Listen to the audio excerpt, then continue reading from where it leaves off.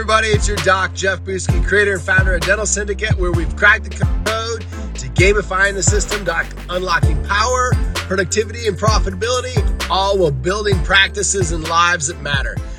Welcome to Jumpstart with Jeff. Today's topic is this: colliding frames. Sit back and relax and enjoy your Jumpstart. So what is a frame? A frame is a lens in which you see through, the way in which you see things. So it's kind of like a picture frame. In the picture is what you see, and the frame is the container that holds that picture. But then it goes deeper than that, and the frame is really, when you look at it personally for you, the frame is your values, and it's your laws, and it's your stories, and the way in which you see the world, and the way that you've been brought up, and the way that you've been raised, and all the things that have contributed to that. So it's all your schooling, it's if you went to church, it's all those things. It's your neighbors, it's other people of influence, your grandparents, your parents, everybody in your life, your friends.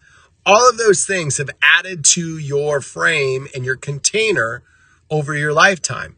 And then that makes up the way in which you see the world through your lens. And so it also ultimately will give you the rules by which you will decide to do things and which you will decide not to do things. And so it has been interesting. Yesterday, I had a friend of mine who's a colleague, and we had a pretty good collision about things and disagreed. And he was on one page and I was on another page, and it was pretty heated. We went back and forth also after the conversation with some text. And I felt that he was out of integrity. And so anyway, slept on it. And then he called me this morning, and our frames were colliding. We collided yesterday and we collided today. But here's the interesting thing. He cleaned up his part to the contribution to the issue. So he got back in integrity with me, and then it allowed me to look at my contribution to the issue as well. And then I talked about that and had the opportunity to clean that up as well. So I feel like we both got back in integrity. It's going to lead to one other further call, which is great. But it also took the personal aspect out of it, and it allowed for ownership in each of our contribution to the issue. And so one of the things that I'll have you consider is, whether you are talking to your patients or your team members, or heck, your spouse, your wife, your husband, or your kids, or your friends, you are playing a part of a psychologist, and you're having to look at the psychological aspects in which people are coming into your frame with. Your frame is colliding with other individuals every single day.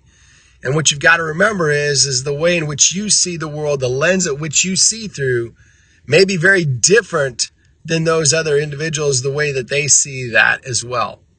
And when you can approach things from a non-personal attacking standpoint, it becomes so much easier when you start to focus on the issue at hand.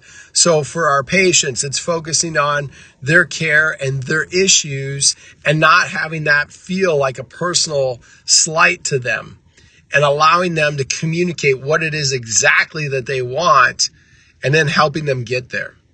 And then looking at that from that perspective of how do you do that with your spouse? How do you do that with your kids?